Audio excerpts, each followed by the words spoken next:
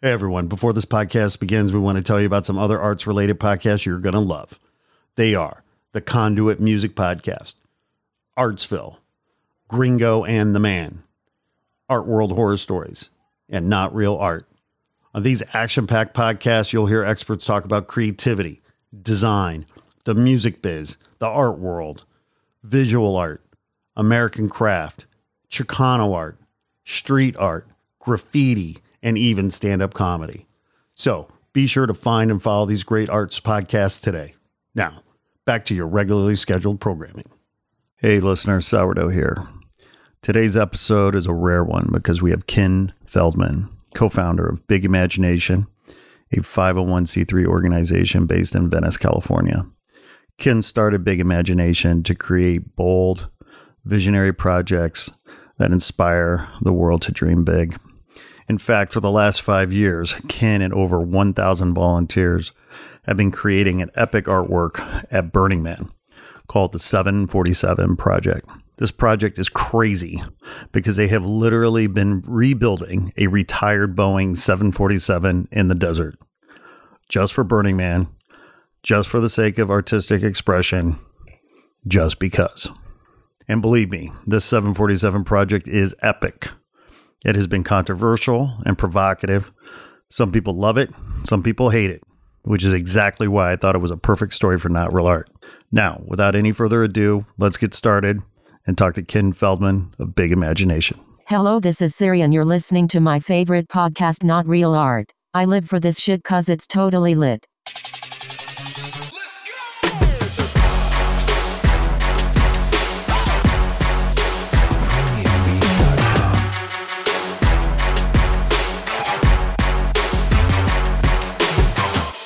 Greetings, artists and art lovers. Welcome to Not Real Art, the podcast that celebrates artists defining creative culture around the world.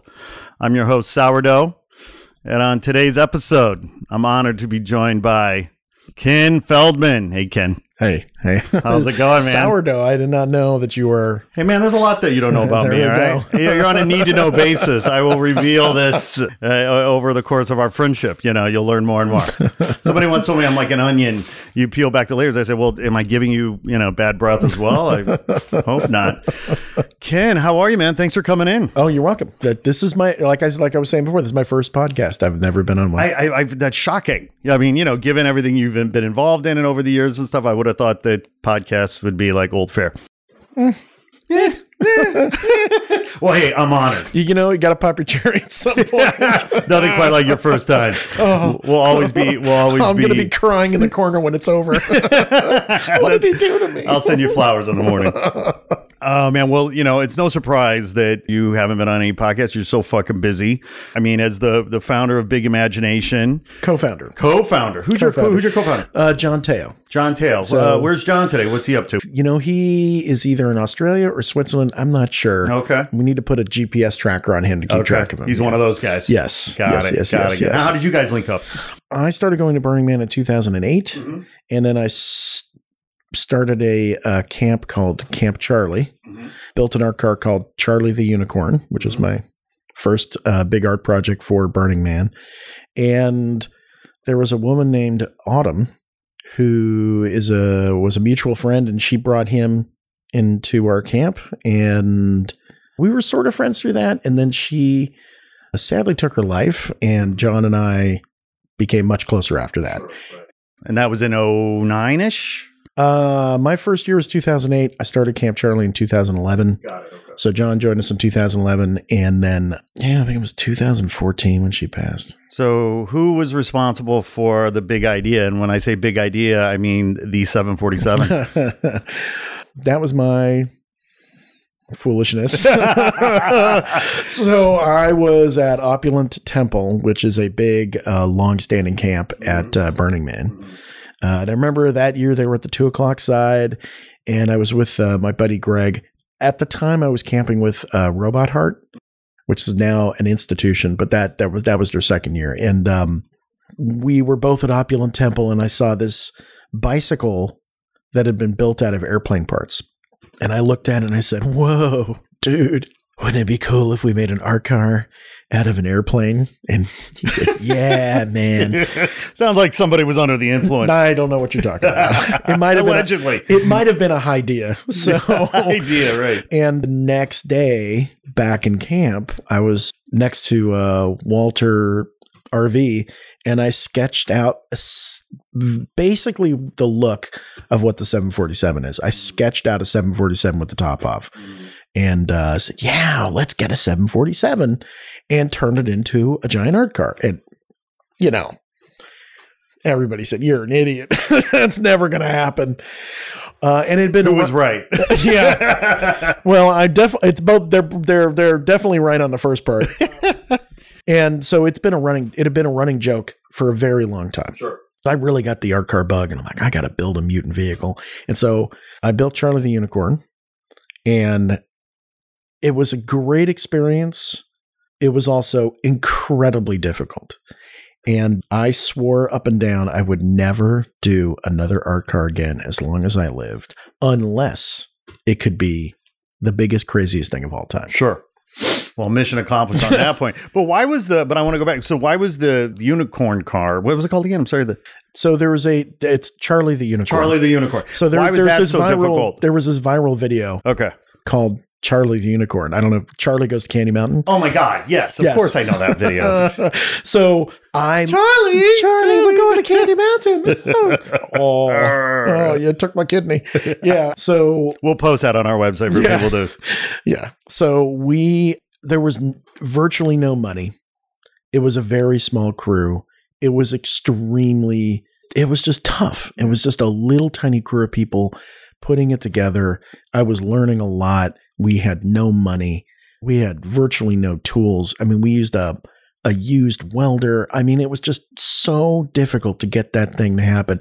And because we didn't have a lot of money, we used, I bought the cheapest base vehicle I could get my hands on, a 1979 Chevy C600. And Will and Tom, who, if they listen to this, and everybody else is part of Camp Charlie, are all just, they're screaming at me right now.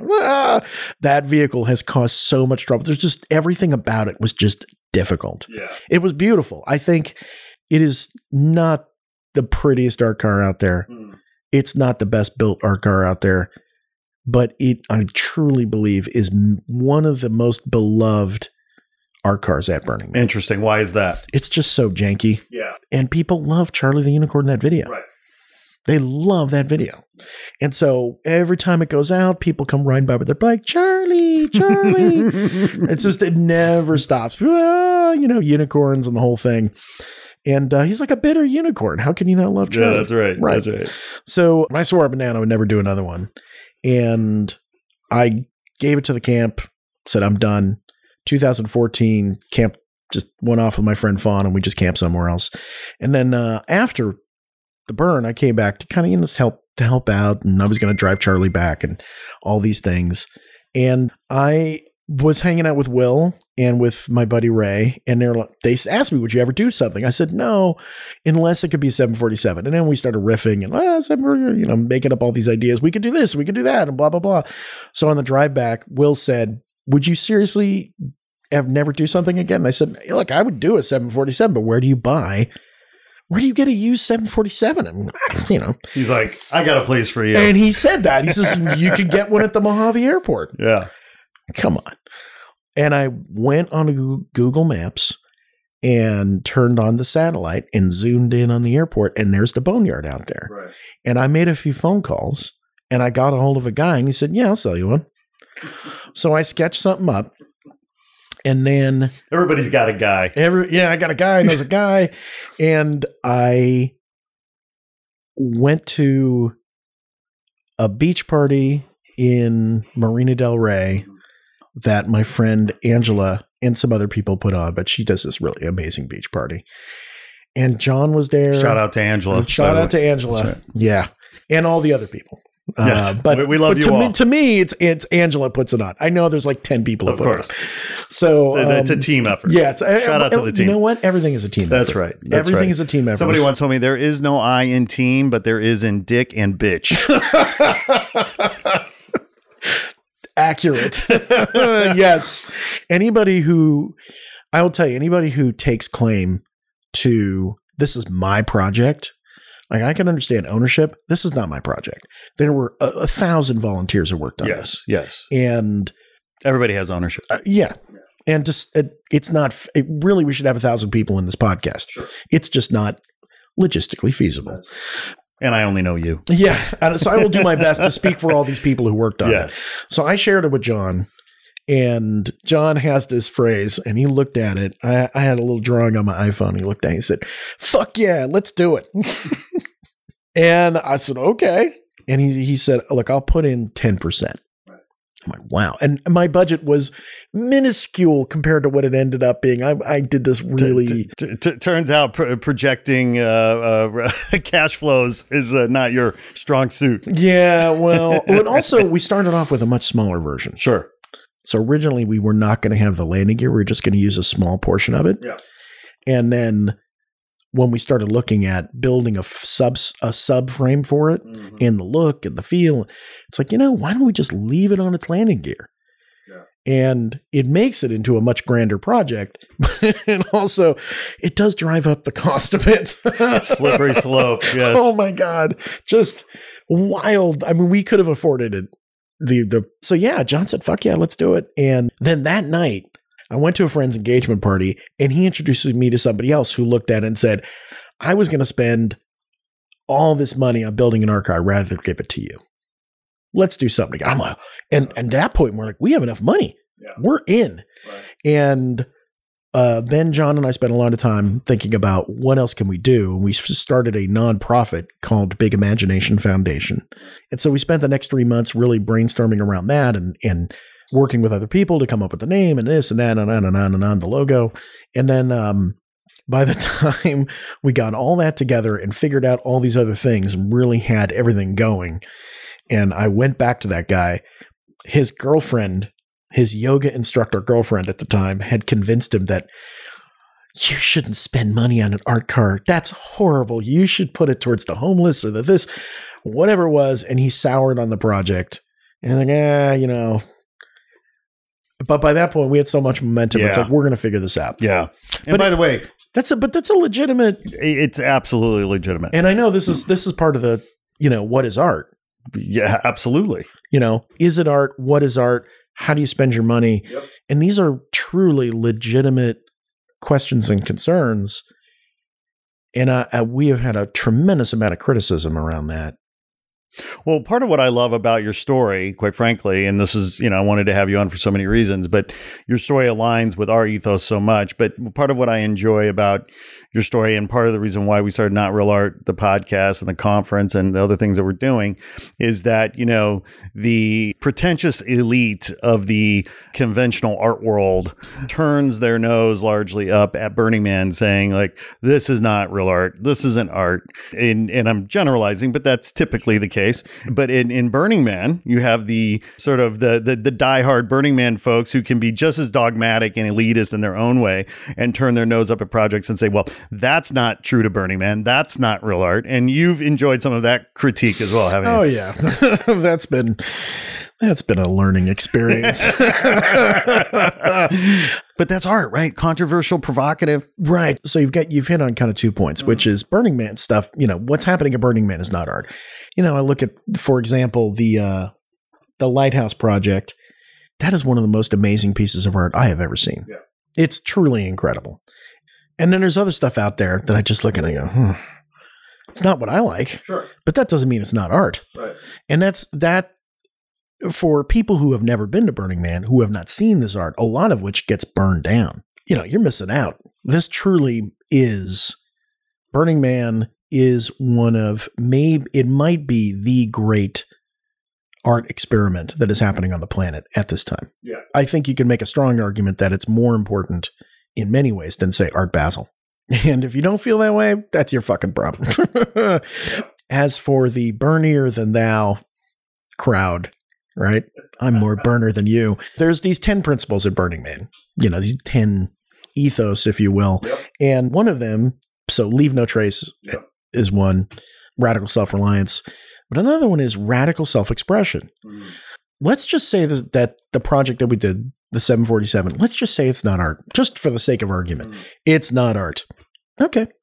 It is self-expression. And for people at the event to say that's not art, it's like, okay, maybe it's not, but it is really big self-expression of over 1,000 people who have worked really hard, and maybe they're onto something. Yeah. It's not just me. Yeah. It's not my egotistical expression of blah, blah, blah, blah, blah. I am not a wealthy man. I'm not some rich billionaire who's just like, here you go. Yeah, right. And the funding has come from literally thousands and thousands of people. You're like the Bernie Sanders campaign of art programs on the playa. Oh my God. Yes. Actually, in some ways we are. No one has put in more than, if you look at our overall budget, I think the most one person has put in, I think there's one person who's put in about 10%. Yeah. And the rest of it is all like, we've had a couple people with the 5%, and the vast majority of the funds have been small donations. Yeah. Over a long period of time, and a staggering amount of donation labor.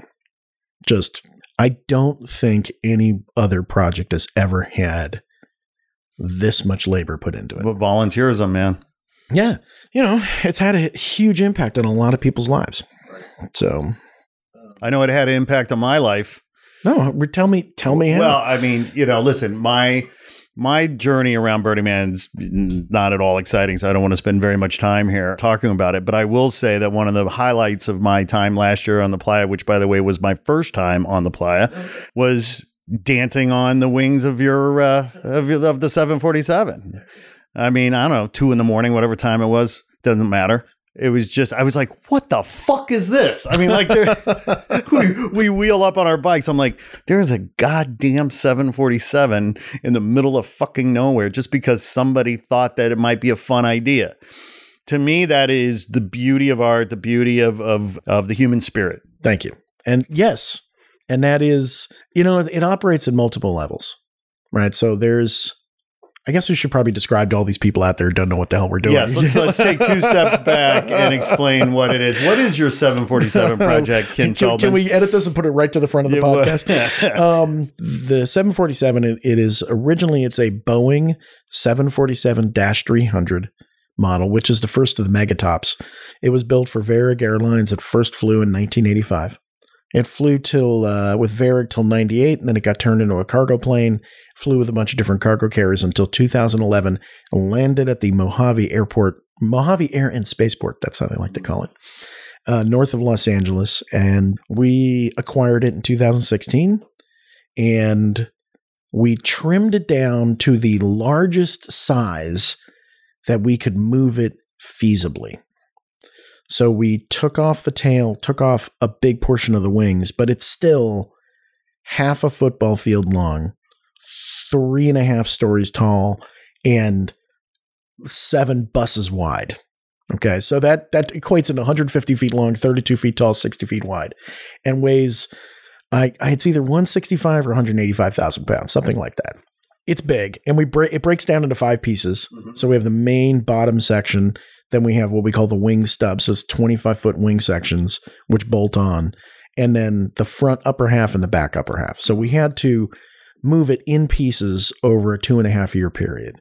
So we took off the front upper half first, then we took off the back half. So 2016, we had the front. 2017, we added the back. 2018, we brought the rest of it and put it all back together again.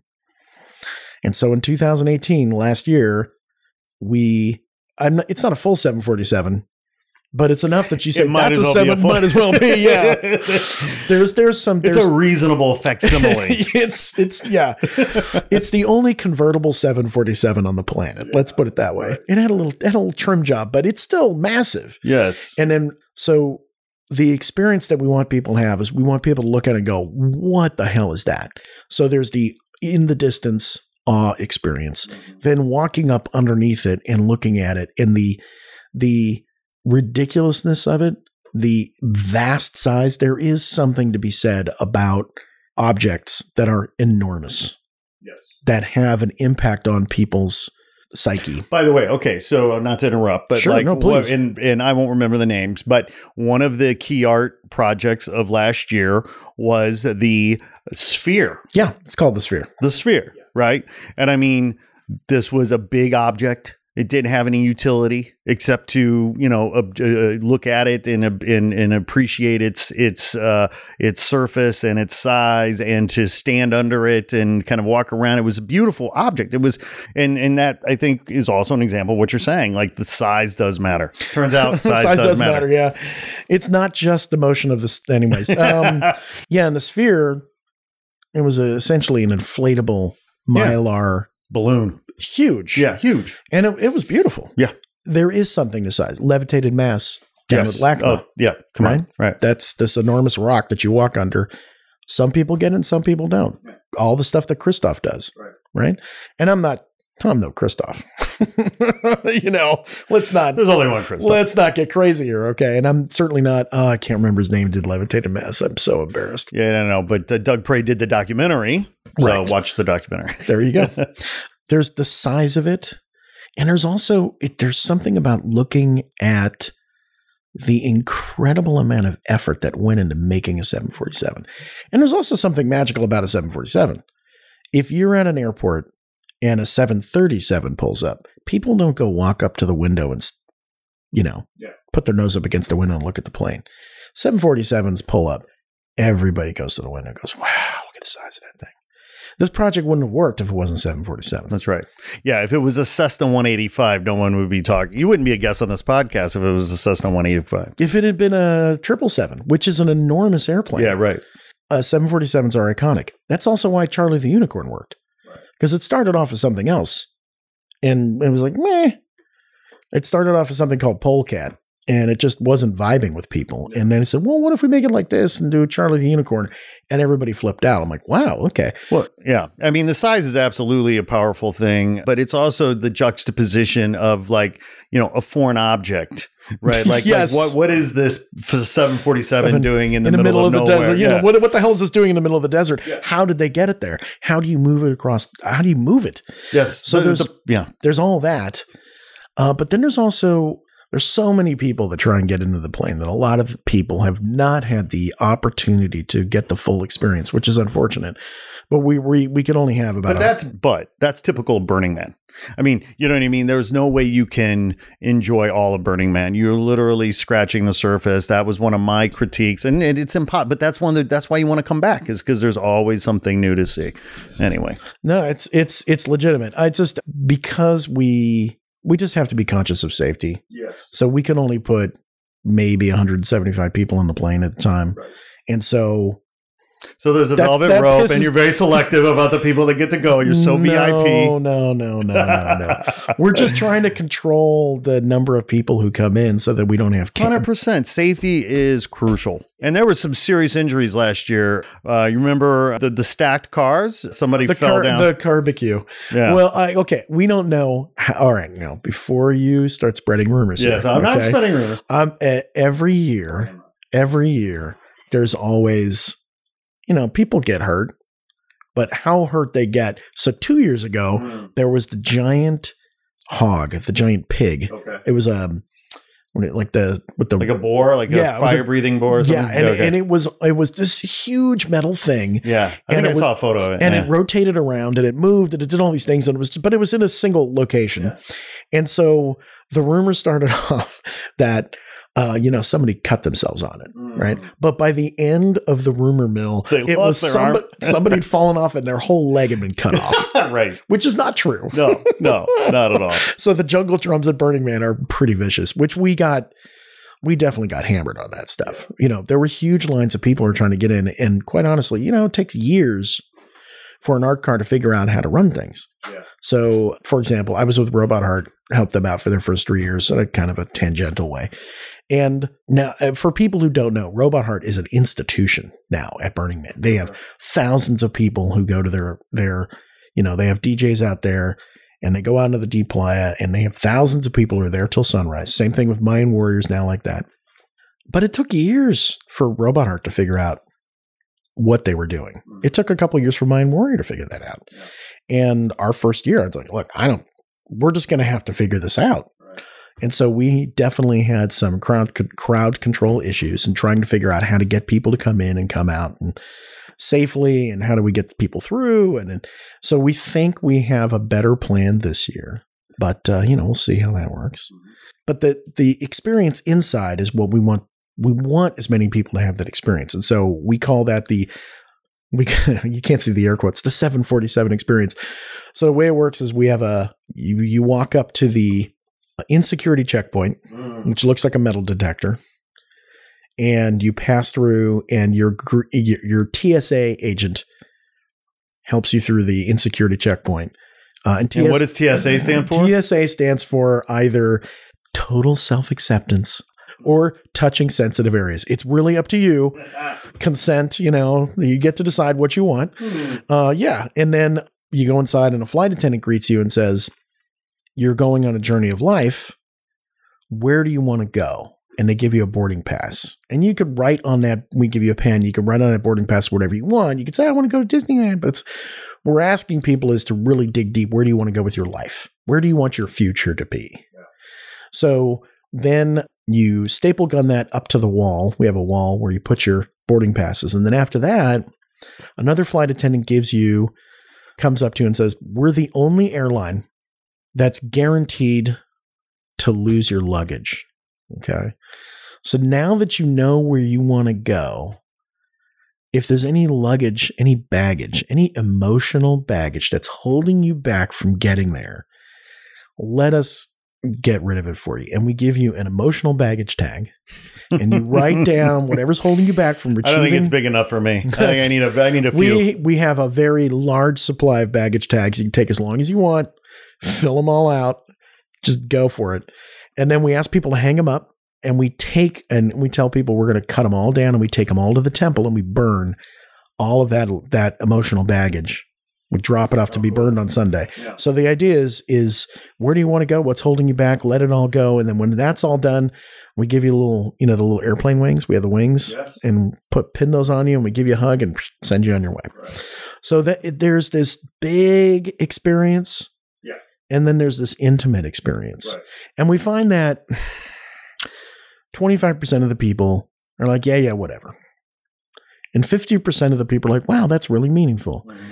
And then the last 25% of the people have a really emotional experience around that. Sure. For whatever reason. It's just a little bit of theater, but it's very effective. And I really wish we had other people who could be on this podcast to explain. Right.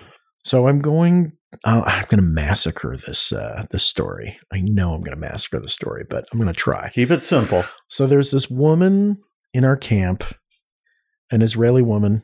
Her name is Anat, and she told this story. You really got to get her on video explaining the story because I'm going to fuck it up. And she loves running this experience. So she's running it, and it's kind of near the end, and she's kind of shutting it down. And this woman comes up, and she's looking around like, I don't know what's going on here. And this woman had some men with her who seem to be security. They're kind of keeping an eye on what's going on. And Anat is very open, friendly, and welcomes her in and says, here's your boarding pass and emotional baggage. She's like, oh, I don't need to do any of this stuff. But by the end of it, this woman is crying and tells Anat she's from Saudi Arabia. She's part of the royal family. She has never had a conversation with an Israeli woman.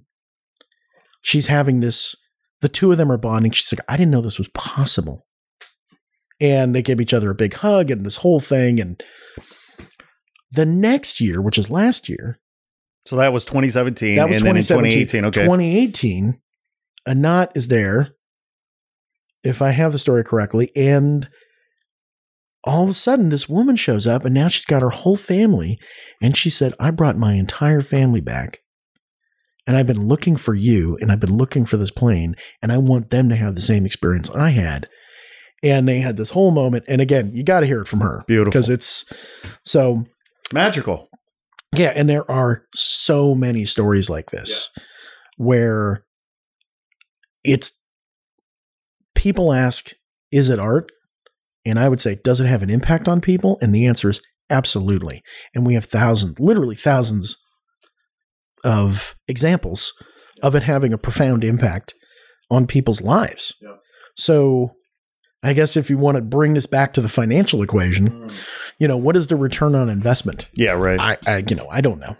Well, those are priceless, those stories, right? I mean, at the end of the day, how do you even quantify the value of that one story, that one experience? I will give you another one. This is with Charlie the Unicorn. And this is why this is another really solid example of what is art? Is it worth it? Why are you spending your money on this? Why are you spending your time on this? So, and I'm going to leave their name out and another person you should interview. Met somebody at a bar post Burning Man 2010. And I said, I want to build this art car. And he said, I'm a welder. Give me a call when you get your shit together. Okay. 2011. I call him up and I say, hey, it's Ken. I'm building a giant pink unicorn. You want to come help out? He says, Who the fuck is this? Hello? Who is this? Telemarketer? I said, yeah, we met at a bar. It was like 6 months ago. I finally got my shit together. You said, give you a call. And he says, oh, yeah. Okay, I'll come and help you out. Nice. Okay. 6 months later, he tells me, when you call, and he's a Gulf vet. He's a Gulf vet. Got it. Okay. 5 tours. Wow. Okay. Couple in Afghanistan and some other tours other places. 15 years in the military. He says, when you called, I was sitting there with the gun in my lap. And I was contemplating suicide. No shit. Like, seriously, like, I'm going to end it. And the phone rang, and I picked it up. And you said, do you want to build a pink unicorn? And I thought to myself, I could kill myself, or I can build a pink unicorn. And he said, yeah, fuck it. I'll build a unicorn. And he put the gun away. I'm not kidding about the story. He'll tell you. I just, I don't feel like I have permission to use his name. Yeah, well, and I mean, like, literally, I have a freaking tear in my eye. Like, story is. I tear up every time I tell it. And he's a good friend of mine now. And we work together, and we've been friends, ever since. But, as difficult as Charlie the Unicorn was, that's just worth it right there. Doesn't, is how do you put it? And he affects a lot of people. Yeah. He has had a huge impact on many, many people's lives. Well, look, I mean, not to, thinking about it at a higher level too. It's like, look, we happen to be living in a time, right, where people have largely lost their faith and trust in government, in religion, in capitalism, and like, where do you go? If you're pissed off and agnostic or bitter or whatever, where do you go to try to make peace and find some resolve? And maybe this gets to why Burning Man is so important for so many people. Absolutely. There are a lot of people who are looking for community. There's a lot of people who are, they're I don't want to say what's the best way to put this? They don't necessarily fit into society well. Square pegs, round holes. Mm-hmm. It doesn't mean that they're not valuable people. They're extremely valuable people. It's just, I went to school, and then I got married, and I had kids, and I got a white picket fence. And and that's a completely legitimate way to live, but that's not a lot of people. Right. Or they're looking for different ways to express themselves, or they're looking for something. Yes. And it could be you find it in, you could find it in a lot of places. A lot of people find it at Burning Man. Yeah. Have you ever heard the joke about there's a Venn diagram and it shows vegan, CrossFit, Burning Man, right? Okay, I would see that. And there's like all three circles kind of overlapping, and right in the middle it says, "Can't stop talking about it." Fanatics. Yeah, you don't necessarily need to be at Burning Man, but CrossFit, man, CrossFit. Oh, absolutely. Oh man, well. Yeah, I mean, and that's what, one of the things that I appreciated about my experience last year at Burning Man. I mean, there were so many things I appreciated, but how international it was too. I mean, at the camp that Where did you camp? Well, I stayed at Camp Corny. You and I know each other through our mutual friend Paul Anthony, or Disco Paul, as you might know him. But so Paul and I go way back, and he had been inviting me for years to come, and so I finally went last year. Is Uncle Awesome part of Camp Corny? Yeah. Oh, that guy. That's a perfect example. Yeah. That guy, he just thrives on that stuff. He's Yes. great. He's a character. I love that guy. 100%. Right out of central casting, as they say here in LA. Yes. And love that guy. And anyway, so I was at Camp Corny, and one of the gifts of the playa is this day club where you come and you get your party pole animal and what have you. So I'm checking IDs right for the bar, and I'm looking at passports. I'm looking at IDs from South America, from Europe, from Asia. And it was just and that was to the extent. I mean, people we're living in this time where people like to paint with broad brushstrokes. We're not living in a time of nuance, but it is an incredibly diverse, eclectic experience. Oh yeah, and it's all economic status, which to me is very interesting. So we have some very wealthy people in our camp, and we have some people. We had a couple of people who are, I don't want to say they're homeless, but they're definitely in between homes and everything in between. And we do our very, very best to create a financial system that allows every level financially to be able to participate. We have people from all over the world. I think we've had people from literally every single continent except for Antarctica at this point be part of the camp. And we almost had someone who is an Antarctic researcher join us. She couldn't get her shit together in time. It's like, damn it, that would have been great. 7 continents. Here we go. Flights out of Antarctica are a bitch. I mean, it's really hard to get a seat. They are. But that's Burning Man. Yeah, right. And I would say there's a lot of people out there who say it's so expensive to go and blah, blah, blah. For the people who don't know, you can get what's called a low income ticket, which is $200, and bring a tent or a car. Make sure that you've got some peanut butter and jelly, so you always got some food that's not. Get some water. Yeah, that's you don't have to go. Yeah. No, that was to me one of the great myths that when you hear, oh, it's a bunch of rich people. No, it's not. It's absolutely not. Yes, there are rich people there, absolutely, but there are absolutely working class people there that save all year to go because this is their big annual pilgrimage that is so important to them, and so there's all of that.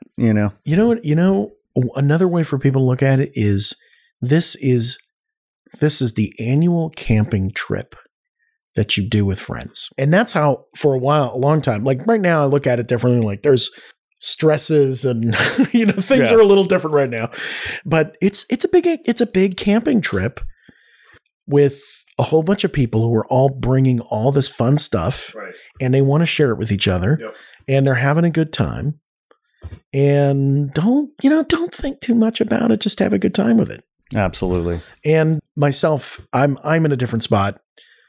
People who run camps, especially big projects like this, we're sort of in a different spot. We call it working man.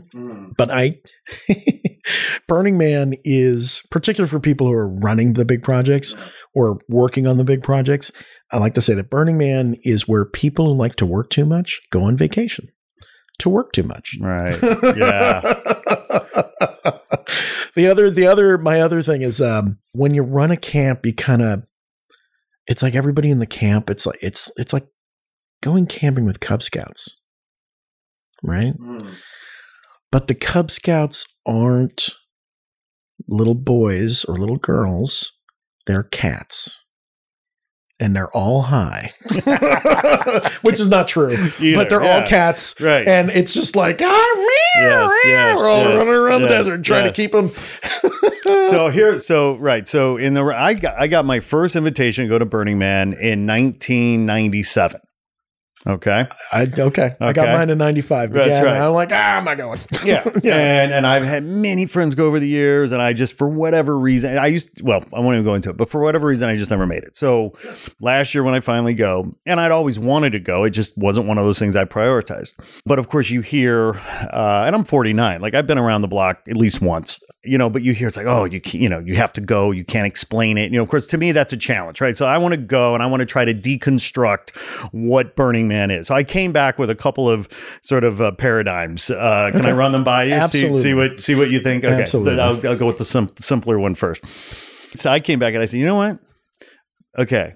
If P.T. Barnum, Salvador Dali, and Pink Floyd could have a love child in the desert, it might be Burning Man.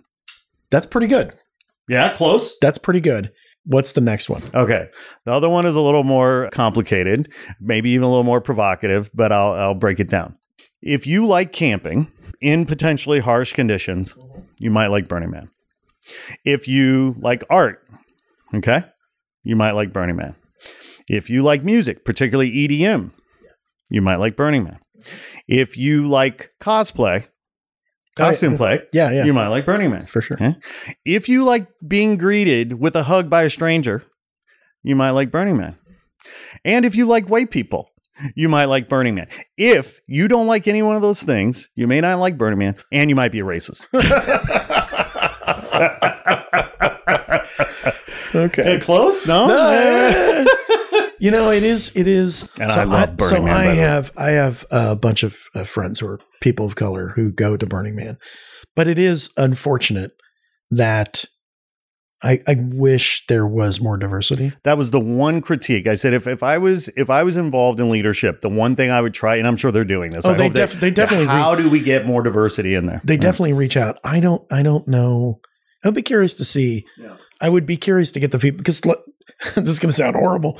So I'm Jewish, right? So I don't mind but I have several friends, but particularly Lance and Max, who are black. And so we all make the joke of some of my best friends are black, which is true. Right. So they go. I've camped with them a bunch of times, but I don't know. I think some of it has to do with economic status, right? So there's definitely not as much economic. Well, this kind of gets back to what you were saying. I want to say economic freedom. Yeah. And there's definitely, without getting too political. Right. But this also gets back to what you're saying about in terms of like, there are ways of getting there that aren't expensive. Like there are economical approaches and ways of camping and ways. You know what? Even then, a $200 ticket for a lot of people is a lot of money. 100%. It's a lot. Yeah. It's a lot of money. Fuck yeah. And that's a luxury. Our camp dues average out to $1,300, which is it's a ton of money. It's a ton of money. Yeah. And when I did Camp Charlie, I think our first year, our dues were like $100, $150. And by the way, this gets back to some of the criticism, right, that I guess some of the OG burners, right, have about Burning Man is that it's become too big, too expensive, right? I mean, is that fair? Yeah. So there is kind of an arms race. So here's what's going on. You have an arms race around who can outdo each other in the art world. Sure. Right? Who could do the crazier, bigger project? Yeah. And when you start doing crazier, bigger projects, it requires more infrastructure, which costs more money. Yeah. It requires patronage. And the patronage, generally speaking, they're not sleeping in a tent. Right. And that's part of the reason why. So we have quote unquote all the amenities. We have showers, porta potties, and we have a power grid. Plus we have campers who just focus on doing the food. So we have a kitchen, full meal plan and everything like that. But the reason why we do that is not because we want all the amenities. Woo! The reason why we do that is this project is so big and so complicated that we have like 175 people in the support system. We just want to make it like, look, all we want you to do is focus on running this project. That's right. And not how am I going to get fed? Yeah. How am I going to get my RV pumped? How am I going to, it's like, because when you don't have that, you then spend hours trying to wave down the truck to come by and pump your RV. Yeah. Or you are so nasty, you can only do, And by nasty, we mean dusty. Yes, you can. Yeah, it's you can only do baby wipe showers so many days in a row before you start going, oh God, I really need to take a shower. Yeah. And if we weren't doing a project this big, I would absolutely roll back all that stuff. It's like, we got a barbecue, bring some food, throw it out there. That's it. Yeah. And it's just, people love the crazy over the top spectacle. And I don't think that a lot of people who go to the event or people from the outside realize how expensive that over the top spectacle is to put on. Yeah. And Burning Man, the event, doesn't put it on. Right. They have this genius business model, which is, we're going to set up a town. You guys bring the show. It's pretty brilliant if you think about it. But that's. So I want to, speaking of, so I was told this story and by the guy who did it. So Burning Man started in San Francisco on Baker Beach. They did it for 2 years in a row. In the third year, it was getting so big. And by big, they were like, 300 people or something like that. Yeah, right. And the city said, nope, you're not doing this bonfire again. There was a group called the Cacophony Society. I don't know if you guys, okay. So the Cacophony Society, I think they're sort of an outgrowth of the Merry Pranksters. They're like a genesis or a intellectual offspring of the Merry Pranksters. Yes. It's kind of an offshoot of that in San Francisco. And their ethos is, you tell a joke.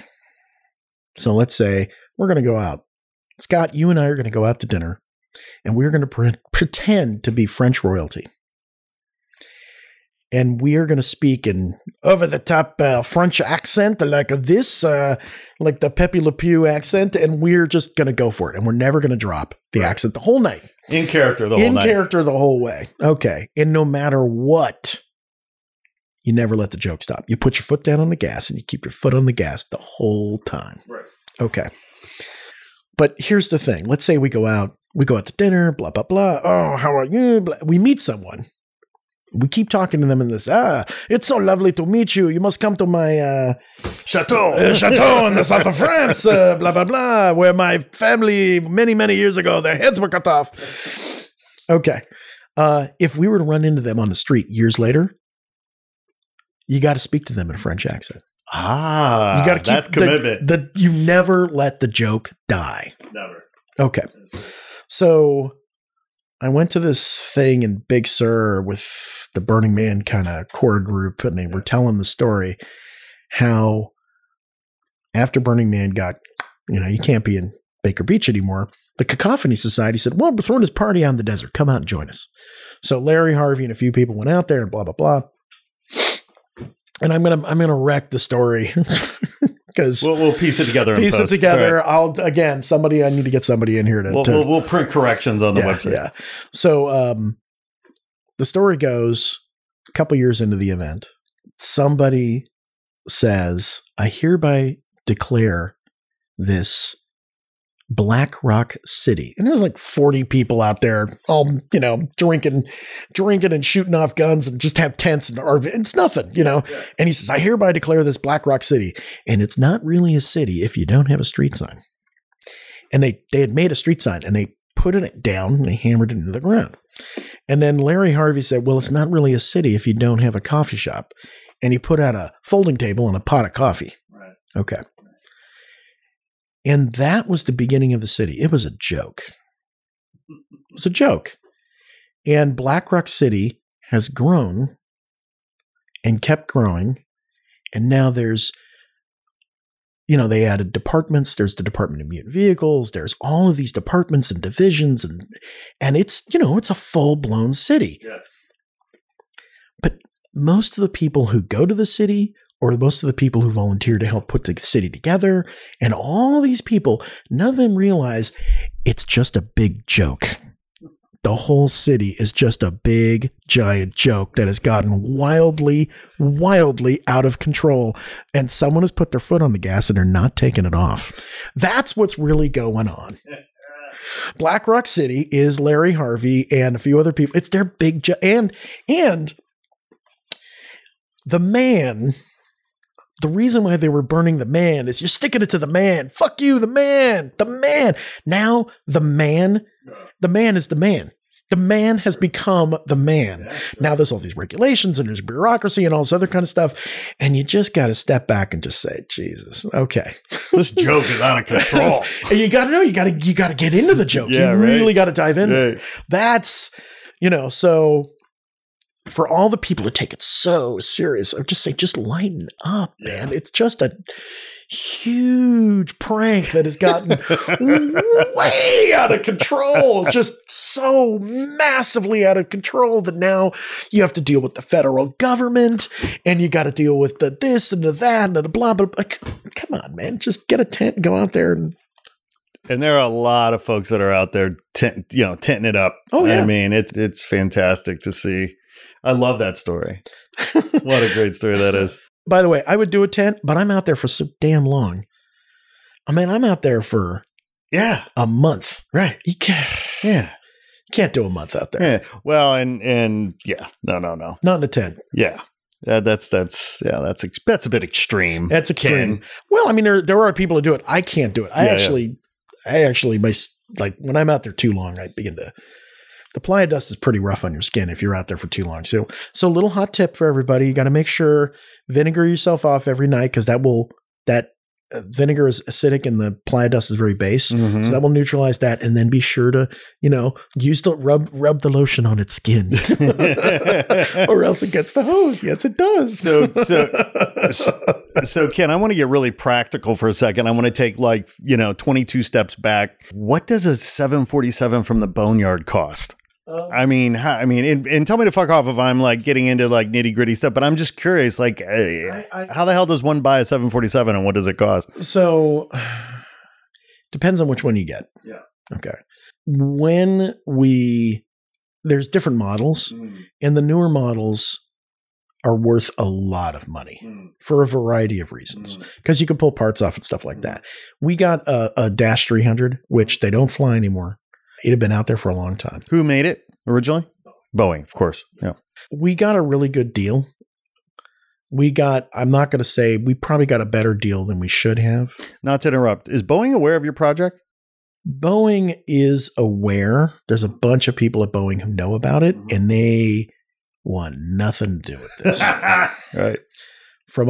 I can only imagine from a liability standpoint that they just mean oh my God.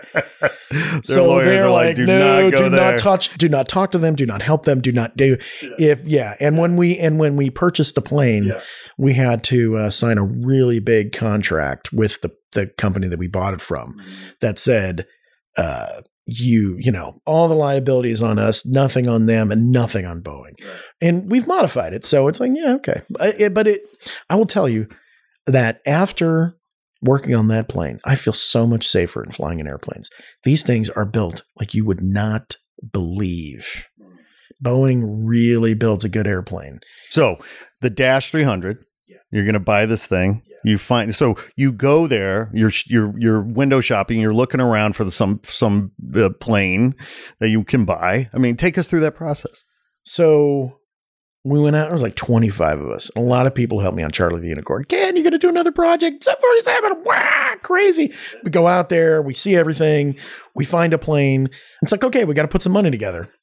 And that took a little bit of time. So the first plane we were looking at got crushed up. They scrapped it. Okay. And it was much nicer than one that's oh no. So then I found another Boneyard. Did you not put a deposit down? That's funny you said that. So we found there's another Boneyard in Victorville. Okay. And I got to be careful about this because we had a lawsuit.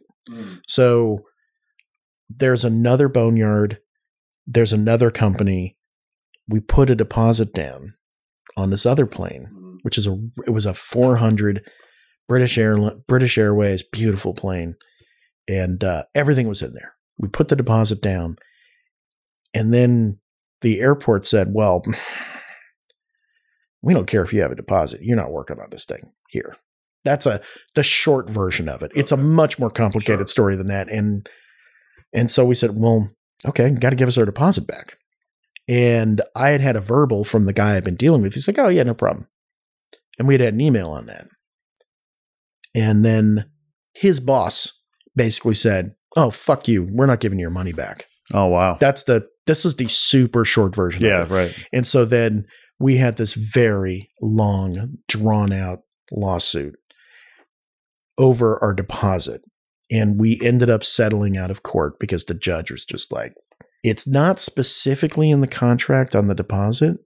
So maybe I'll rule for them. Maybe I'll rule for you. I'm not sure. Yeah. And so our lawyer wisely made the decision. He said, listen, I'm guessing this judge he's telegraphing to us, we're not going to win.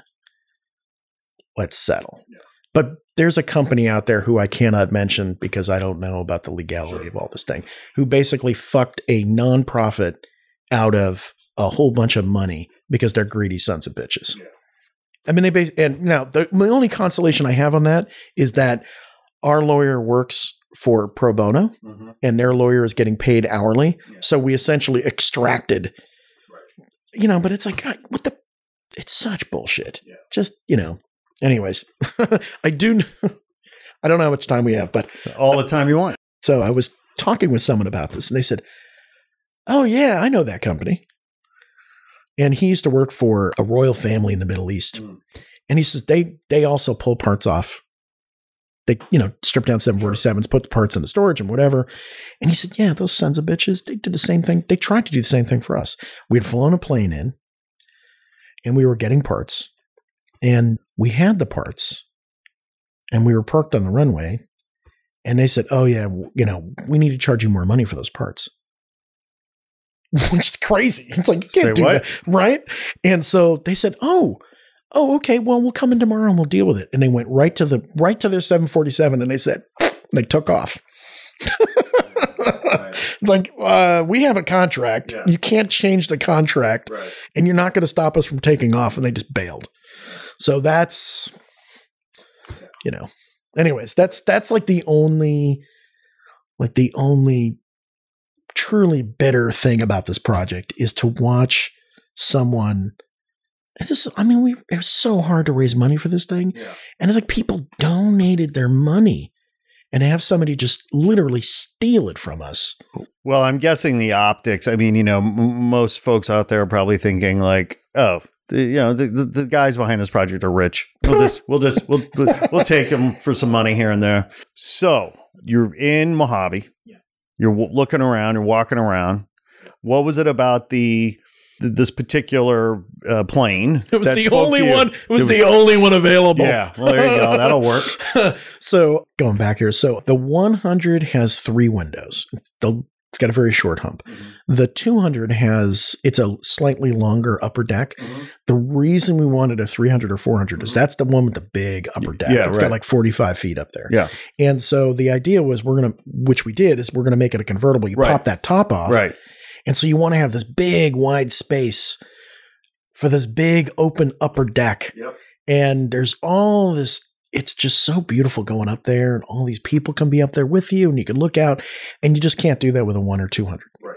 So it's kind of like, this is the only plane that was available. It turns out there was actually one more, but you had a vision for the design that only that model could help you realize. Yeah. Right. Yeah, okay. Yeah. The 300, they only made, I think 89 or 87 of them or something like that. I mean, Ken, this podcast could go for hours and I want you to come back because you better keep me in control because I've got all this coffee in me. Because there are just so many logistical aspects to this, right? I mean, because it's one thing to find a plane, be able to buy a plane, but then you have to transport the goddamn thing, right? And how the fuck do you even, you don't know. Okay, by the way, let's take 57 steps back, Ken. Why you, man? Like, how the fuck did you find yourself in this situation where literally, were you an artist? Were you an engineer? How the hell did this even happen to you? I have no idea. I have a background. I was always interested in aerospace as a kid. Okay. Did a whole bunch of science fair projects and stuff and designed some airplanes and hovercrafts and crap like that. And then out of college, I started an aerospace company to develop a low-cost rocket launch vehicle to put satellites into space. So I have a background in that. Yep. And that didn't work out, went into several, did a bunch of tech stuff. Mm-hmm. And in 2008, I got invited to go to Burning Man. Mm-hmm. And I had been invited a long time ago. Right. So I went 2008 and, the bug just bit me really hard. I love to build things. Right. I've always loved to build things. Okay. And that bug, the building bug just, and I was with Robot Heart, which is it's a bus, giant sound system on the side with a big heart on top. Yeah. And it's iconic. Yeah. At the time I was like, it's just a bus, but I was like, oh, this is so much fun. It's so much fun. And Burning Man definitely, I can't believe I'm actually going to say these words, but Burning Man changed my life. There they are, people. For better or for worse. And I just got the bug. And it's, building stuff is super fun. Yeah. Building stuff with friends is even more fun. Right. Building stuff with friends and then seeing it come to life and seeing all these people dancing in front of it and having a great time and riding along on our bikes and going, Charlie, but I mean, it's something else. Right. And then to hear these stories about people who say, you saved, your project saved my life. Or now, like I said, we've had over 1,000 people volunteer, but there's all these people who it's an important part of their lives now, and I'm super lucky that of all the things that I'd probably say I'm most proud of is and everybody says this and blah, blah, blah. And it's really, let me move this forward. It's really common, but the community that is built up around this is pretty amazing. Yes. And this is my family, aside from my real family, this is my family. Right. So I'm, this is the family you've chosen. Yeah. Right. Some of them have shown up. Yeah, well, then there's that. Okay, come on in, straggler. Yeah, there's a few, there's always a few. But I'm one of those. I'm like one of those few, like, I've one of the people in the camp, she calls me Uncle Morty. Uncle Morty. Because I'm kind of cranky and I love it. Everybody loves Uncle Morty. Uncle Morty. Don't let this coffee-driven laugh fool you. I'm a cranky old bastard. Well, and that's it. Look, I mean, this is one of the reasons why I was looking forward to having you on the podcast, because as we've discussed, offline as well, I want to help you tell your story and document the story, because there are so many dimensions and facets to it. I mean, there's the logistical stuff, which, we could talk for hours about how the hell you deconstruct a plane and move it 500 miles from the boneyard to Reno, I mean, there's all that. And, and you and I have talked offline about all these Hail Mary miracles that have, been this whole project, this whole project is just like right down to the wire every single time. Just there's no way around it. I don't know why. It's a pain in the ass. And then, and this is, again, one of the reasons why I wanted to have you on the podcast today, is because after all of this blood, sweat, and tears, after all of this love, passion, pain, and suffering, this is the last year. This is the last year. I'm under an NDA, so I can't talk about exactly what's happening, per se. Okay. And I'm not sure when this podcast is going to come out. So, but I hope to release it within the week. Okay. So we have been approached by a group in Las Vegas, and we are going to move. We're going to move the plane off the playa and disassemble it. Oh God, we're going to take it apart again. Jeez. Yeah, you've done it before. It's easier the second time around. Or is it? Oh God.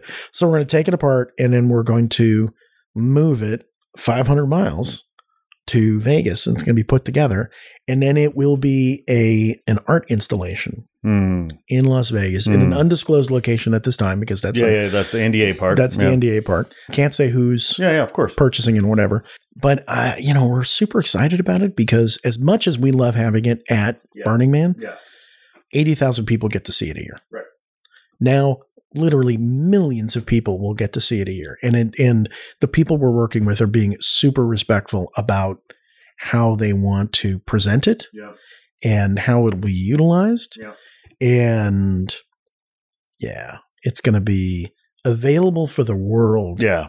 to experience. The second life, is profound. I mean, I think part of what's so cool about that is there are so many works of art at Burning Man that may not be able to transcend that environment. And what I mean by that is the context is so important to enjoy that artwork, right? Being in the playa, being in the dust, being in the middle of nowhere, under the stars, whatever. But the 747 project may be one of those few, and I suspect is one of the few, if not perhaps only artwork that can really be understood or enjoyed in another context outside of the playa. I think you're absolutely correct, because when it's on the playa, it's a fish out of water.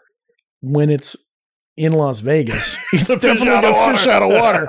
You're going to be driving along on the highway and go, what the hell is that? Right. So, I mean, and you could see these things. 747s are enormous. Yeah. You'll be able to see it from miles away. Right. So, yeah, I'm pretty excited about that. Well, I also don't want to bore the hell out of people. So no, this is great, man. So I know people they want to know how the hell do you take this thing apart? Yes. How do you take it apart? Okay. So listen, I want you to say whatever you want to say. This is to me, this is just pure fun. So, okay. Well, So first what we did is one of the first steps was we did a route survey. Okay. And a route survey is if you're going from Mojave to Burning Man, to Gerlach, Nevada. Which is 500 miles or something? It's about 500 miles. Right. So I contracted a company, and because this is part of it, it's how big can it be from you move it? Because I didn't know if it was possible. And so that was one of the first things that John very graciously, put up the money for that. And it's not that expensive. But it ain't cheap either. Yeah. So he put up the money for that. We did the route survey, and we came back with a number, which is it was about 135 feet long. And and they said, we think we can do it 135 feet long. And that is exactly how long it is. I think we actually might have been able to get it a little bit longer than that because we went with a different company in the end. But so this is just the fuselage. This is the body. Right. The wings. Yeah. That's a whole other thing. That's a whole other thing. Yeah. So then we got the plane in April 2016. Mm-hmm. And I naively thought we could do the whole thing in the first year. So we didn't have the money. Yeah. Because it's to be able to take that whole thing apart and then move all of that. It's quite a bit. So you mean quite a bitch. Yeah, well, it's financially a lot, and it's also just a lot of work. Sure. So what we did is we took the front upper half, and again we measured out what size can we move, and I think it's when it's sitting on the trailer, the front upper half is about 75 feet long and 17 feet 8 inches tall, and that is the maximum height that we can go without having to start raising power lines. That's it. Or it could fit underneath there's a tunnel that has to go through. There's all these things. Yeah. That's the maximum size. Yeah. And so we wanted to bring the whole thing. And I was at this event, Further Future, and I'm just realizing, God, I don't know how we're going to pull this off because we don't have enough time.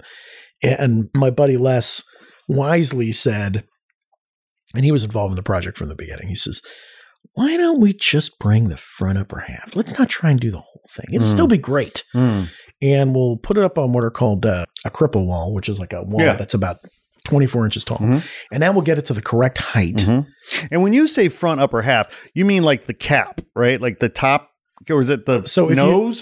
So if you look at the plane, you have the main deck. Right.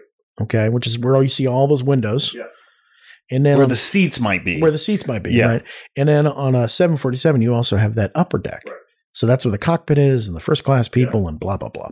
So we cut the plane maybe 18 inches below the window line, the main window line.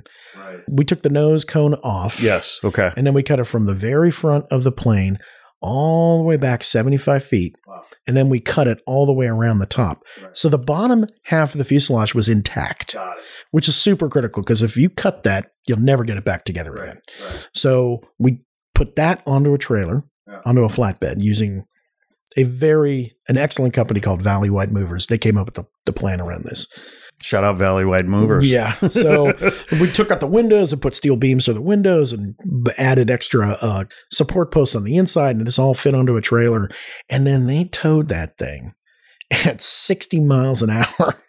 They were flying. Wow. Yeah. Wow. It doesn't weigh that much. Right. And we're like, oh, they'll probably be doing 25, 30. Highway patrol escort, they were moving. That's crazy. They were hauling ass. That's amazing. Yeah. And they probably could have gone faster, but it's just like the highway. Yeah, that's safety. Yeah, you know. So they hauled that thing, took 3 days. And then the next year, we took the back half off. And what we did is before we cut anything, we put in a series of what are called doublers. So you have these ribs. Every 20 inches on a 747, you have a window. And in between the windows, you have ribs. Yeah. So what we did is we did the engineering to figure out how to, when you have damage on an airplane, you rebuild that airplane using what are called doublers. Okay. So there's a mathematical formula to figure out how thick of a piece of aluminum that you're going to use based on, it's all 7000 series aluminum. So you use this, then the tensile strength, blah, blah, blah, and how many bolts and all that other kind of stuff. So we came up with those numbers, and then we installed these plates, hundreds of plates all the way around the entire plane. And then we took all the plates off and then we cut it so that when we eventually put it all back together again, it would all fit. Yeah. And so the whole idea was, how do we take it apart and do it in such a way that when we need to put the plane back together, we can do it very quickly. Yes. And it'll fit perfectly, because we want to make sure the doors work and everything else. Right. And we looked at a bunch of different ways, and this is how you do it. If you damage a rib on a plane, how do you rebuild it? And we're just going to pretend that imagine you've damaged a plane. Yeah. It's like we're rebuilding it basically right back to spec. Yeah. It's never going to fly again, but close. Right. Although I was pretty confident I was flying on it last episode, but that's a whole nother podcast. Yeah. So we had people out there we have a lot of people who were airplane mechanics, and got people who've never done anything. And we very carefully taught people how to, you take your aluminum plate, you bolt it into plate, you use clamps, you do this, you do that. We had a pattern marked on the plate, and then we taught people how to drill through and then pull the bolt in, and we clamped everything into place, and we had all these plates into place in the front half, and we marked them very carefully, because if you if you don't put them back exactly the right order, they'll never fit back, right? Put all those in plastic bags, put them into storage. Came by with a 16-inch gas-powered saw, circular saw, like they use on cutting people out of cars and stuff like that, right. And cut that whole thing off. And we had a 90-ton crane out there, and they popped that thing off. And I'll tell you, when you see this thing, this huge piece, and I've got some pictures of you guys. Sure, yeah, absolutely. Huge piece.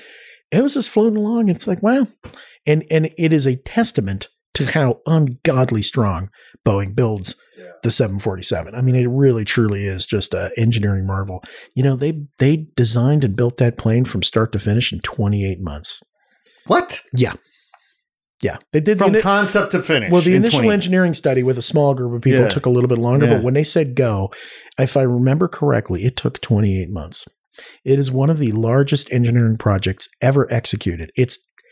I don't want to say it's on the scale of the Apollo project, but it's pretty close. Right. They had so many people working there. If I remember from the documentary, they were spending at one point, I think it was like $10 million a day. And then when it was done, they went right into a recession, and they couldn't sell anything, right? They couldn't sell these planes. It was A, a recession, and B, they hadn't deregulated the airline industry yet, so it didn't quite make economic sense. Right. And so they literally laid off 2/3 of the company.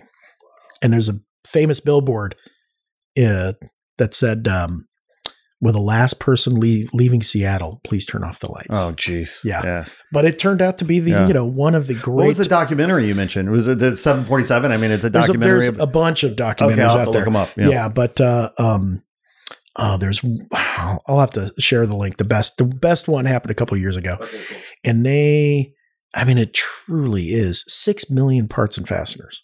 6 million. And that's pretty much all done by hand. So, jeez. we're just, and they did it, and No computers, all done with slide rules. They didn't have computers back then. Right, of course. Right. So the whole plane was built. Talk about human ingenuity. And you got a bunch of guys with short sleeve shirts. Yeah. Wearing ties, pocket protectors, that's right. ties, and on just acres of drawing boards. Yeah. Just going at it with slide rules and compasses. And I mean, it's truly incredible. Yeah. So it was just such a joy to work with this incredibly, and to learn all about it. So we did that in the front, then we did it in the back. And then the last year, 2018, we had to take the wings off. So we did another test and then went through and I said, all right, the widest we could have the plane would be the narrowest spot is 26 feet, 2 inches. There's a bridge we have to go under. 26 feet, 2 inches. It's all right. So we're going to make it 25 feet, 8 inches or 10 inches. 10 inches? Yeah. It's 25 feet, 10 inches wide when we got it done. And the wings, you have three main spars to go out, and then you have the fourth spar, which is what's called the landing gear wing beam, which is this big titanium beam that sticks out on either side, about 20 feet on either side. And we could not get from Boeing the information on how to take those wings off because the wings are bolted on. Yeah. And they just no way they're giving us, they didn't want to acknowledge we existed. Yeah, right. And I pushed a little bit, but it's just like, just going into a big giant black. And I totally get it. I totally, right. They don't want the liability of a bunch of hippies out in the desert throwing a party. So we came up with our own solution, which is cut the wing off. Or first what we did is we installed, again, using doublers, on the wing spars. There's 3 spars. So think of it like an I-beam. And we put a cap on top of the I-beam on the bottom. We calculated out the thickness. We got the correct, we got 7000 series aluminum and, rebuilt those I-beams, and then we rebuilt the stringers, and then we rebuilt the skin of the wing. And it was just this whole thing. But the real thing is these titanium beams. And we had to have the titanium beams because we wanted to have the wing. We wanted the landing gear on the wings. One of the things about a 747 is that it's got 4 sets of landing gear in the back, and it's a very iconic look. Yeah. And a lot of people are like, we don't need those gears. We don't even need the wings. Like, yes, no, guys, we do. We have to have those. Are you kidding me? Yeah. Of course. Yeah. And in order to have that, you have to have that titanium beam meets at about 20 feet out on either side. Right. So where that connects, we cut the wings just on the other side of that. Okay. Like that's the narrowest we can go. We can't go any narrower than that. So the wing beams, if we had left them on, the plane would have been 60 feet long, 60 feet wide. So we'll cut it, and it'll be 25 feet, 10 inches, or 25 feet, 8 inches, 10 inches. So to rebuild that, they had done something very similar at the Houston Space Center because they have a 747 with a shuttle on top. Yeah, right. And they had to move that, and it was too wide as well. So Boeing went out there and did it for them. Sure, because it's a national museum and it's scholarship. Right. And we went out there, and I went out there and I looked at how they did it, and all these pictures and everything like that. It's like, okay. And they used titanium plates, and I priced it out. And each one of those plates is going to be like $10,000. It's like, there's no way we could do that. And I found this guy who does aluminum remnants, and there's different types of aluminum, and he gave me a screaming deal on the highest strength aluminum you can get. That's exactly right. We did all the calcs, and then we had to you got to put the plates on top and bottom, and you got to drill them into place. So there's a gentleman who's part of this project, and his name is Karu. Karu. Hey, Karu. Shout out. Yeah. And I think it was in 2016, like 3-4 months into the project, he just sailed in from out of like an angel from the heavens. From the heavens. Said, I'd like to help out and whatever. I'm like, of course, volunteer. I had no idea the level of skill, talent, and drive and passion that this man has.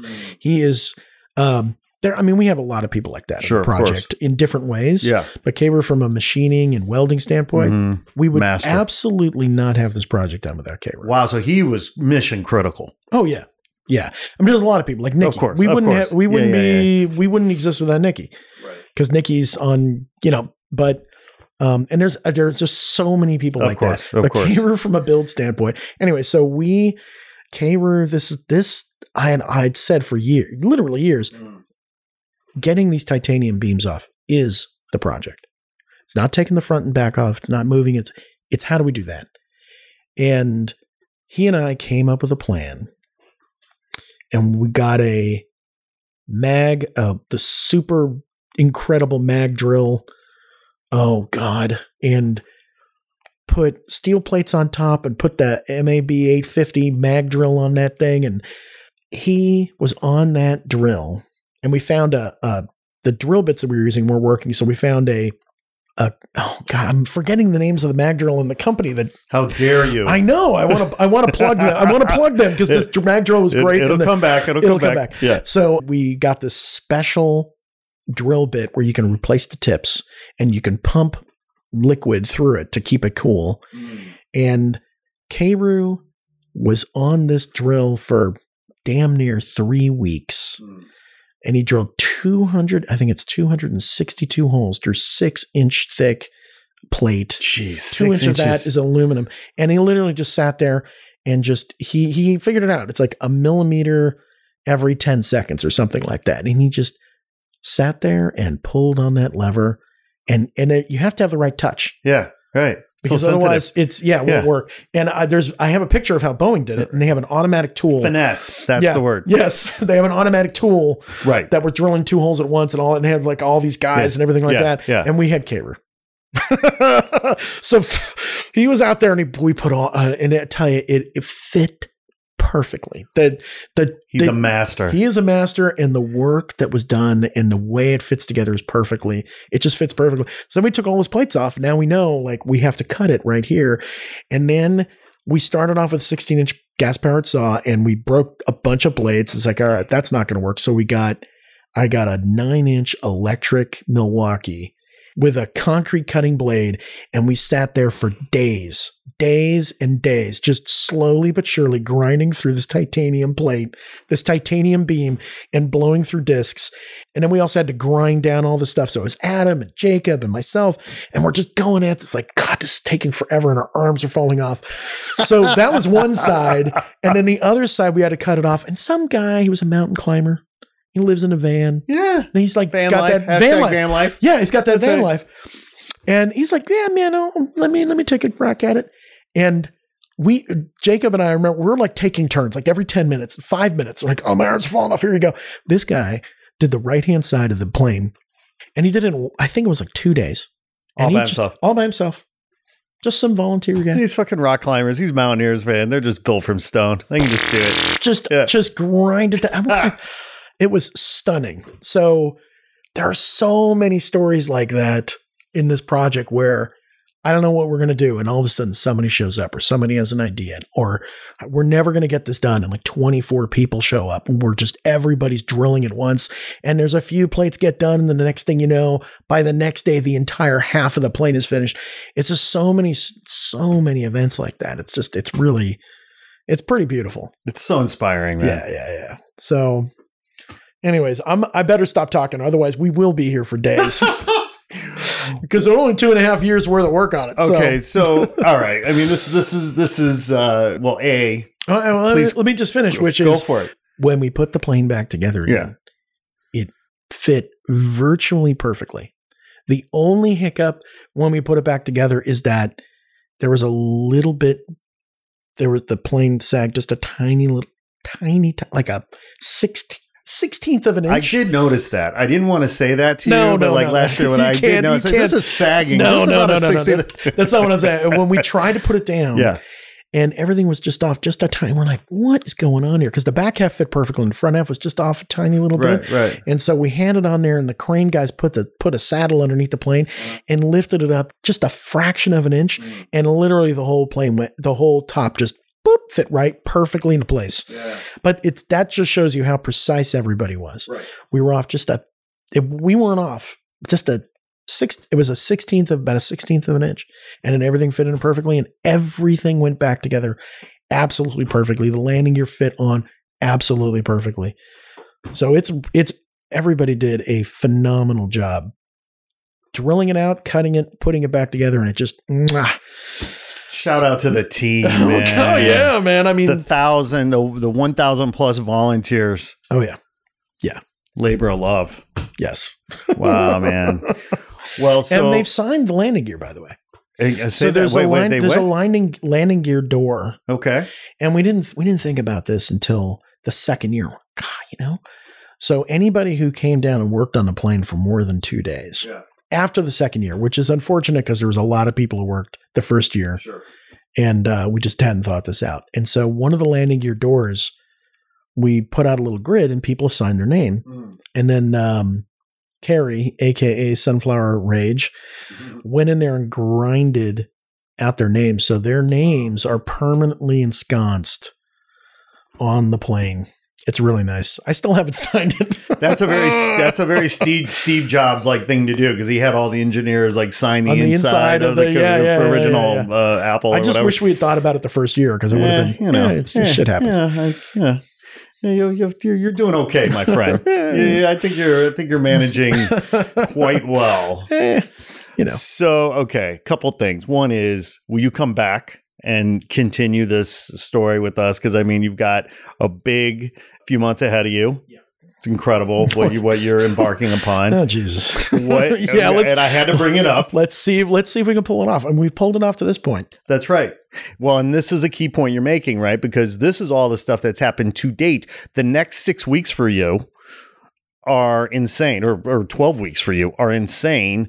What does the next, say, 6 weeks look like for you? So right now we're in storage on private land next to the playa, somewhere between 10 and 20 miles north of Black Rock City. I'm not going to put the exact date out there. No, don't do that. And it's covered in camouflage netting, right? So you can't really see it all that well. So we're going to move the plane out of storage, which is an enormous operation. Yeah. When we put it into storage, I did not. That's a whole other story. I didn't realize how soft the ground was at the area where we're putting it in. Yeah. And because the playa ground is hard. I mean, it's hard, flat and right. And then when you get to the shoreline, which is the edge towards the mountains, it gets really soft. Yeah. And there was a little stretch, and that 2,500 feet. That's pretty soft, and that required us in order to not damage the playa, because I love the playa. It's beautiful. Yeah. I don't want to hurt it. So we had to and we don't want to get the plane stuck there. So we had to bring in all of this heavy equipment and these mats. So you have to lay these mats down so that so the plane doesn't sink and it doesn't damage the playa. So we have to basically do it in reverse. Yeah. So we have to lay half a mile of roadway down these mats. Well, how much does one mat weigh? Well, the first ones we were using were 1,000 pounds apiece. So they're 14 by 7 feet wide, called Mega Deck. And the new one is this LD25, which rolls out. Oh, it's aluminum mat that rolls out. It's 82 feet long by 10 feet wide. So it's going to be a lot easier. So that we're going to lay out this 2,500 foot runway, and we're going to slowly and carefully back the plane up onto the hard playa. Yeah. And then a few days after that, move it to Black Rock City, where it will do its last tour before its final flight to the lovely city of Las Vegas. So we have to take at the end of the burn, we're going to take the wings off, that's going to be an effort, but we have a lot of really good people. So I feel confident we can get that done. So we're going to take the wings off, and then we will move the plane off the playa to private land just up the road. Mm-hmm. So we're no longer in the National Conservancy area. Yeah. No more issues with the BLM. They're going to be happy we're gone. Yeah, they're going to be really happy. So we'll move it up there, and then we have to disassemble the plane into its 5 primary components. Well, we'll have the wings off, so we have to take the front and the back off, and then take it to Vegas and put it back together again. So the timing around that is, we're trying to figure out the exact timing around that, but by sometime in October, we should be rolling for Vegas. So cool, man. It's insane.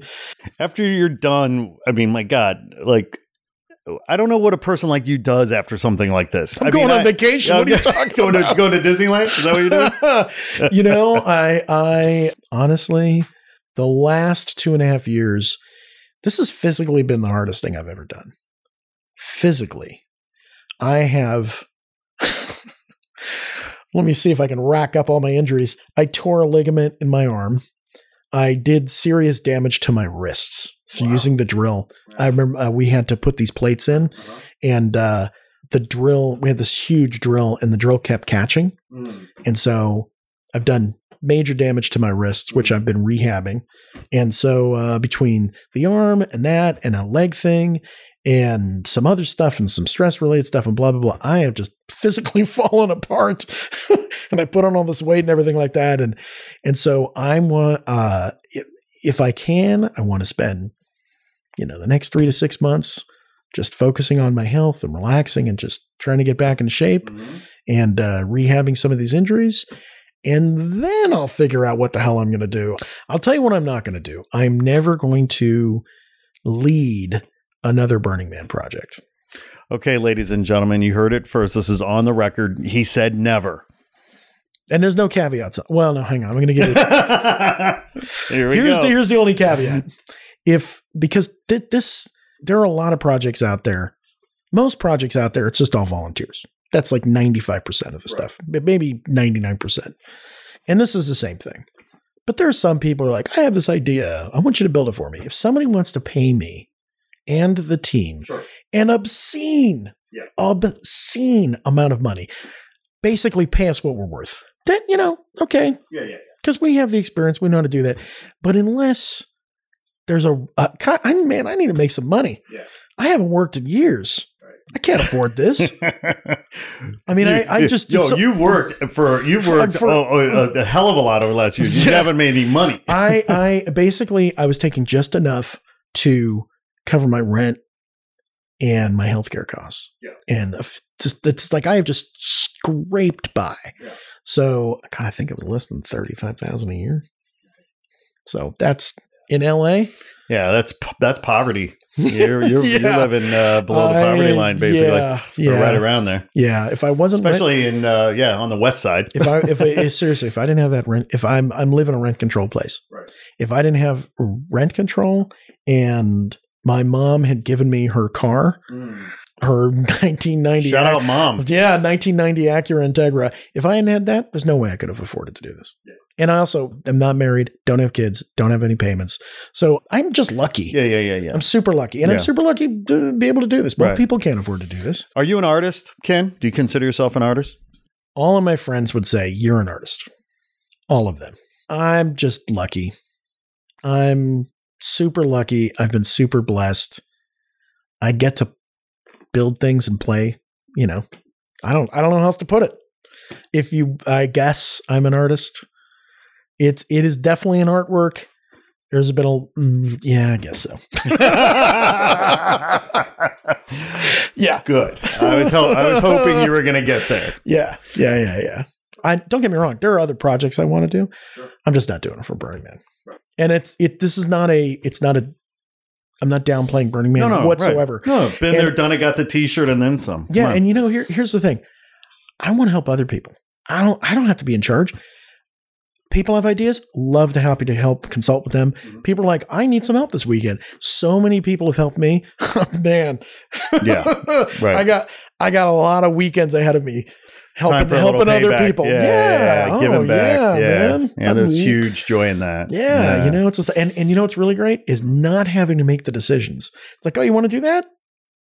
In such and such a way? Sure. Hand me the, happy to cut some wood, hammer some nails, paint some stuff. And I don't have to make decisions. You're either going to do it the right way and the wrong way and I don't have to think about it. Great. Where do I sign? Yeah. The Titanic iceberg thing. I'm totally down with that. I just don't want to be in charge. Right.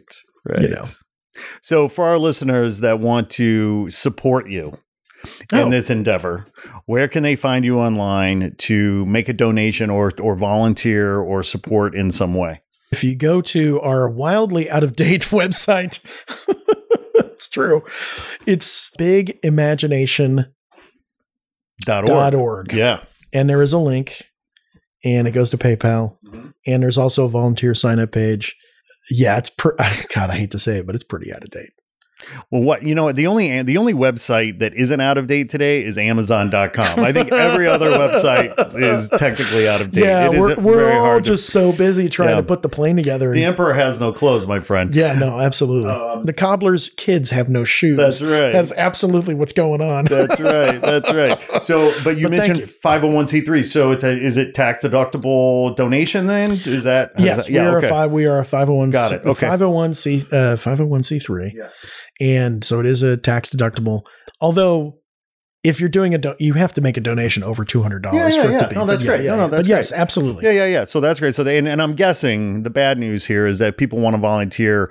That's probably a little bit fraught. I mean, we're on the eve of Burning Man. Tickets may not even be available anymore. Like, I know it's a very hard. Well, depending on when this comes out, we are going to be out in the Black Rock Desert July 30th through August 5th. Okay, we'll be out next week with the podcast. So yeah, so that's when we're moving the plane. Okay, but we definitely screen people, right? Sure, because this is you need reliable, responsible, mature people. Now, if you're going to Burning Man and you're listening to this and you want to help out at the plane.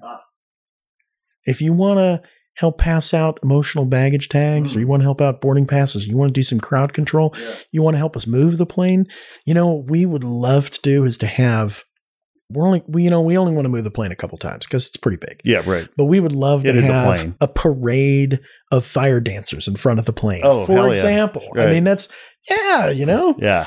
And then, we need a bunch of people to take the plane apart. Mm-hmm. Yeah. At post-burn at Strike. Okay. So, good. So there's lots of interesting opportunities. You gotta. Yeah.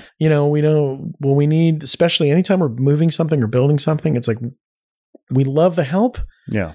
But we also want to make sure that people are safe and dependable and all those. Well, mostly it's experience with tools. Yeah, right. So, right, and rather than being a tool, we want people with experience using tools. With so I forgot. I think we were on Playa, and some people came up and were like, "Oh, we want to help out." It's like, "Oh, okay, great."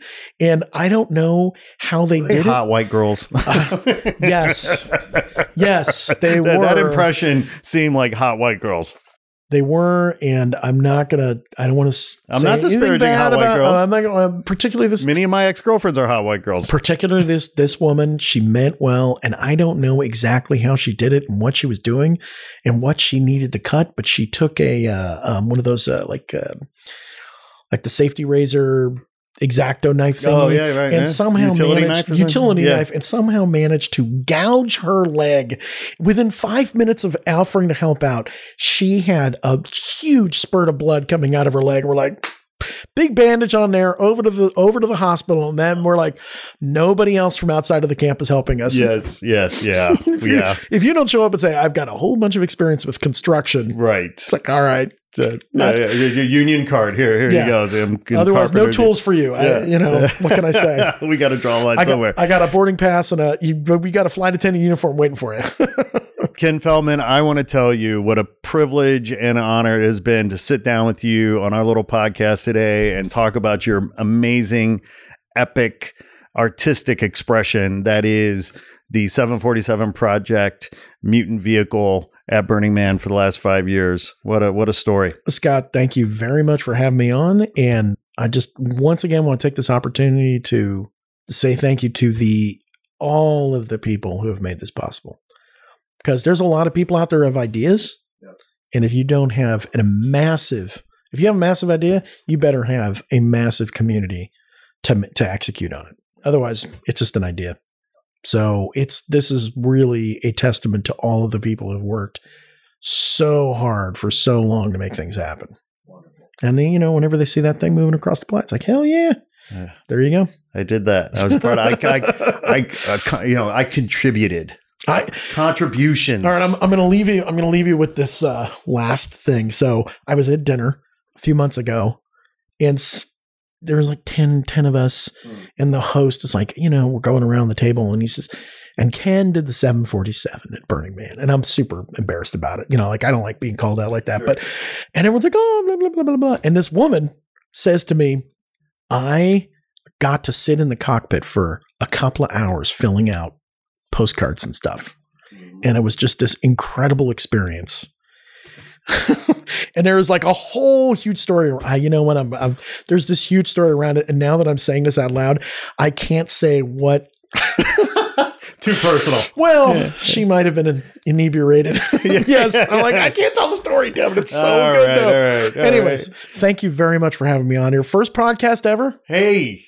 Thank you. What an honor. This is, we popped your cherry, your podcast cherry. Can we talk about your project? Well, Is that okay? We certainly could talk about it if you're comfortable talking about it. I'm comfortable talking about it. I mean, it's, you know. So you and I met through our mutual. By the way, French people leave and they never say goodbye.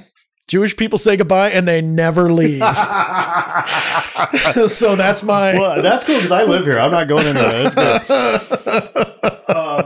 Yeah. So you and I. Okay. Well, first of all, you know, I experienced Burning Man for the first time last year. I rolled up on the 747 sitting on the playa, and it literally blew my mind.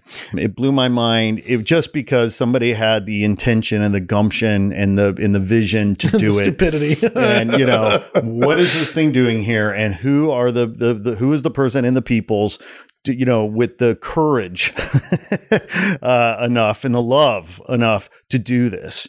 And so just by the fact that it was there, and I'm one of those people, it's like, you know, Sir Edmund Hillary, you know, when asked why did he climb Everest? Well, because it's there. Like, you know, like I'm one of those people, right? So just the sheer audacity of it is enough to inspire me. And I just say, you know, wow, you know, hats off, tip of the hat. And then I, of course, it was later in the night, so I didn't do the emotional baggage, but I did go onto the fuselage. I went onto the planes, and it was just mind blowing. And I came back again a second night. And then so to actually meet you a few weeks ago through our mutual friend, Disco Paul Anthony, Camp Corny, and you and I chatted briefly, and I was made aware that this is the last year. So to me, as soon as I heard it was the last year, I was like, what? You know, because I just discovered it last year. So like, how dare you take it away from me? You know, this year, you know what I mean? Okay. Just a tease, Scott. But because of the epic nature of this artistic expression, you know, for any number of reasons, my first thought is, well, how are we documenting this? How are we telling the story? Are we documenting? Are we telling the story? And that was my first question to you. It's like, what, you know, are you doing anything? Have you done anything? And you sort of, if I recall, sort of snicker, and you're like, oh, I wish, you know, like we have a little documentation here and there. But yeah. Well, yeah. And you were saying, oh, you know, we've been so busy, and yes, we'd love to, but so then you and I started chatting about the possibilities, and then coming back to LA, we both happen to live in Los Angeles. So we got together with our colleague, Hans Fielerstad, filmmaker, documentary filmmaker. Who's actually holding the camera right now. You guys who's actually here, in the room. He's here. He's being very quiet, holding the camera. But he had a vision. And it's funny because after I spoke to you that night, I called him immediately after you and I chatted, and I got him on the phone. I said, look, here's the thing. I've had a few drinks. But I just met this amazing artist. Are you telling me it's a idea? Yes, idea. I said I've met this amazing artist. I told him the story of the 747. I said there may be an opportunity to help Ken make a movie about this project. And of course, Hans was like, wow, that sounds so cool. Let's talk further. He had a vision for what this could be, because really the word that kept coming up in our minds is honor. You know, how can we help honor this project? Sure, a talking head documentary about the drama and the politics and the adventure and, you know, the blood, sweat, and tears. Like, sure, you know, that's a legitimate approach, absolutely. But, you know, what if this was really an art film, an art project meant to honor this epic artistic endeavor? And, you know, we started seeing it, you know, in our mind's eye, and Hans, you know, did a great job of sort of talking about how this is, you know, driven in large part by an incredible original musical score and just these epic cinematic 5K images and all this stuff. And so we just fell in love with it and sat down with you and pitched the idea. You immediately took to it and said, you know, yeah, let's, you know, that sounds cool. Let's do this. And so getting your blessing was what, a third of the battle. right? Okay. The other third, and these are all critical thirds. Sure. You know, the second third was getting permission from the powers that be at Black Rock City, Burning Man, to actually grant us permission to do this during Burning Man, which, quite frankly, I was not expecting to get. One of the principles of Burning Man is the decommodification, right? Or decommodification. They're not interested in commercial projects. But we submitted our pitch to them, much to our delight and surprise. They granted us permission. So now we've got 2/3 of the process of the pie. And now we're here in the back third, which is about raising the $1 million that we need to actually make this project. Right?